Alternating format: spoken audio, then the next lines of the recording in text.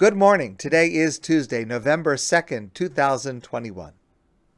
Rivka and Yitzchak have twin sons, Esav and Yaakov. Esav was evil, he was bad, he was wild. Yaakov was righteous, he was good, he was pure. Yitzchak wants to bless his firstborn son, Esav. And Rivka feels strongly that the blessing should go to Yaakov. First of all, Rivka loves Yaakov more than she loves Esav. She sees in him better qualities, more suited to receive these blessings. But the question that all the commentators wrestle with is, why did Yitzchak think that Esav should receive this blessing? Among the commentators, classic commentators, there are two basic approaches with variations in between each of them, but two basic approaches. One approach is that Esav fooled his father. Esav pretended in his father's presence to be holy and good. Yitzchak was old. He was nearly blind. He didn't see who Esav really was. And that's why Yitzchak wanted to give the blessing to Esav. Rashi appears to take this approach. Others see Yitzchak, well understood his son Esav, knew his character and his actions, his temperament, and because of his character, Yitzchak thought the blessing should go to Esav. For various reasons, perhaps like we suggested yesterday, that Yitzchak wanted his blessing of material plenty to go to Esav in order to form a partnership with Yaakov and his spiritual pursuits. So that the effect would be one brother would help the other, create a partnership. Okay, that's one approach, and there are other approaches along that line. A close reading of the text of the Torah suggests a much simpler reason. The Torah says that Yitzchak loved Esav kitzayid befiv, because Esav provided Yitzchak with food, which Yitzchak needed and appreciated and wanted to reward. But this is the central question of our parsha. Why would Yitzchak, our patriarch, who together with his father, Avraham, and later with his son, Yaakov, they form Am Yisrael, the Jewish nation. Why would Yitzchak choose a murderous, idolatrous, materialistic Esav for a blessing? So I want to share with you an answer. I have never seen this answer in any classic source, but it is profoundly true. And it is relevant to every single one of us. I first shared this answer with another group 30 years ago, exactly. And since that time, I have tried to live this answer. I've tried to urge others to live this answer. And I am convinced it is more true today and more applicable today than when I first formulated it 30 years ago. And the answer is that the assumption of the question is false. The assumption that Yitzchak would give a blessing to a good son and not to a bad son, that assumption is harmful, destructive, and false. Because here's the truth. Every child, at some point and in some way, disappoints their parents. Every child, no exceptions.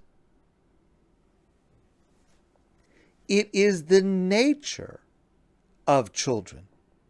It is the nature of having children. At some point, in some way, to disappoint their parents. Just as every person who is a child of God, in some way, at some point, disappoints God. No exceptions.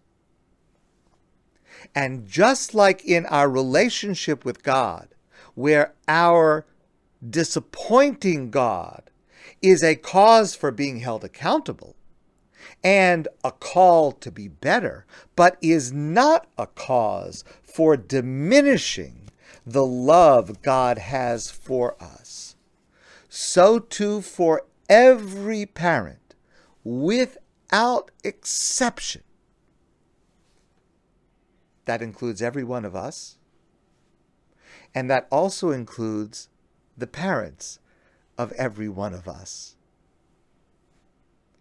When we are disappointed in our child, that is an occasion to try to help the child improve, but it should not, it must not have any effect on our love for that child.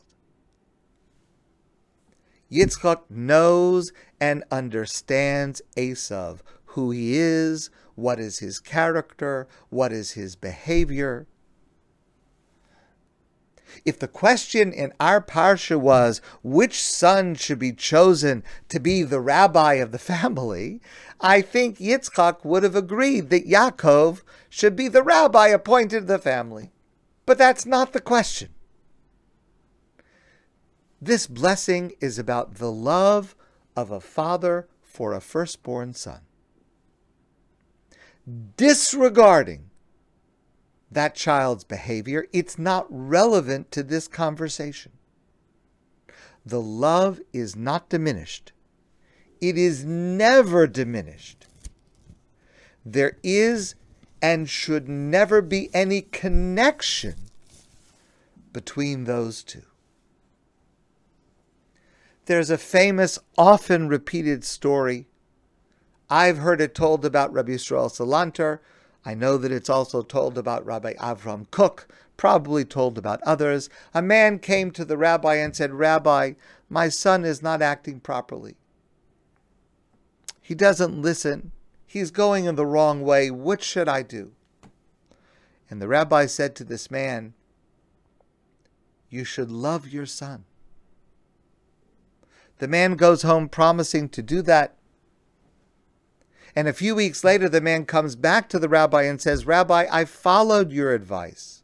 I love my son, but it's not helping. In fact, he's getting worse. He's falling further from the right path. What should I do?" And the rabbi says to the man, "Love your son more."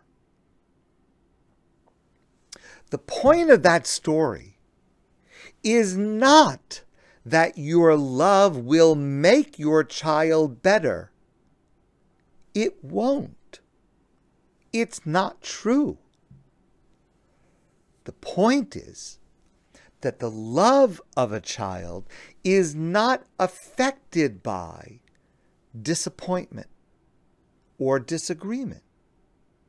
And the point of the story is that this must be expressed convincingly and unambiguously by every parent to every child.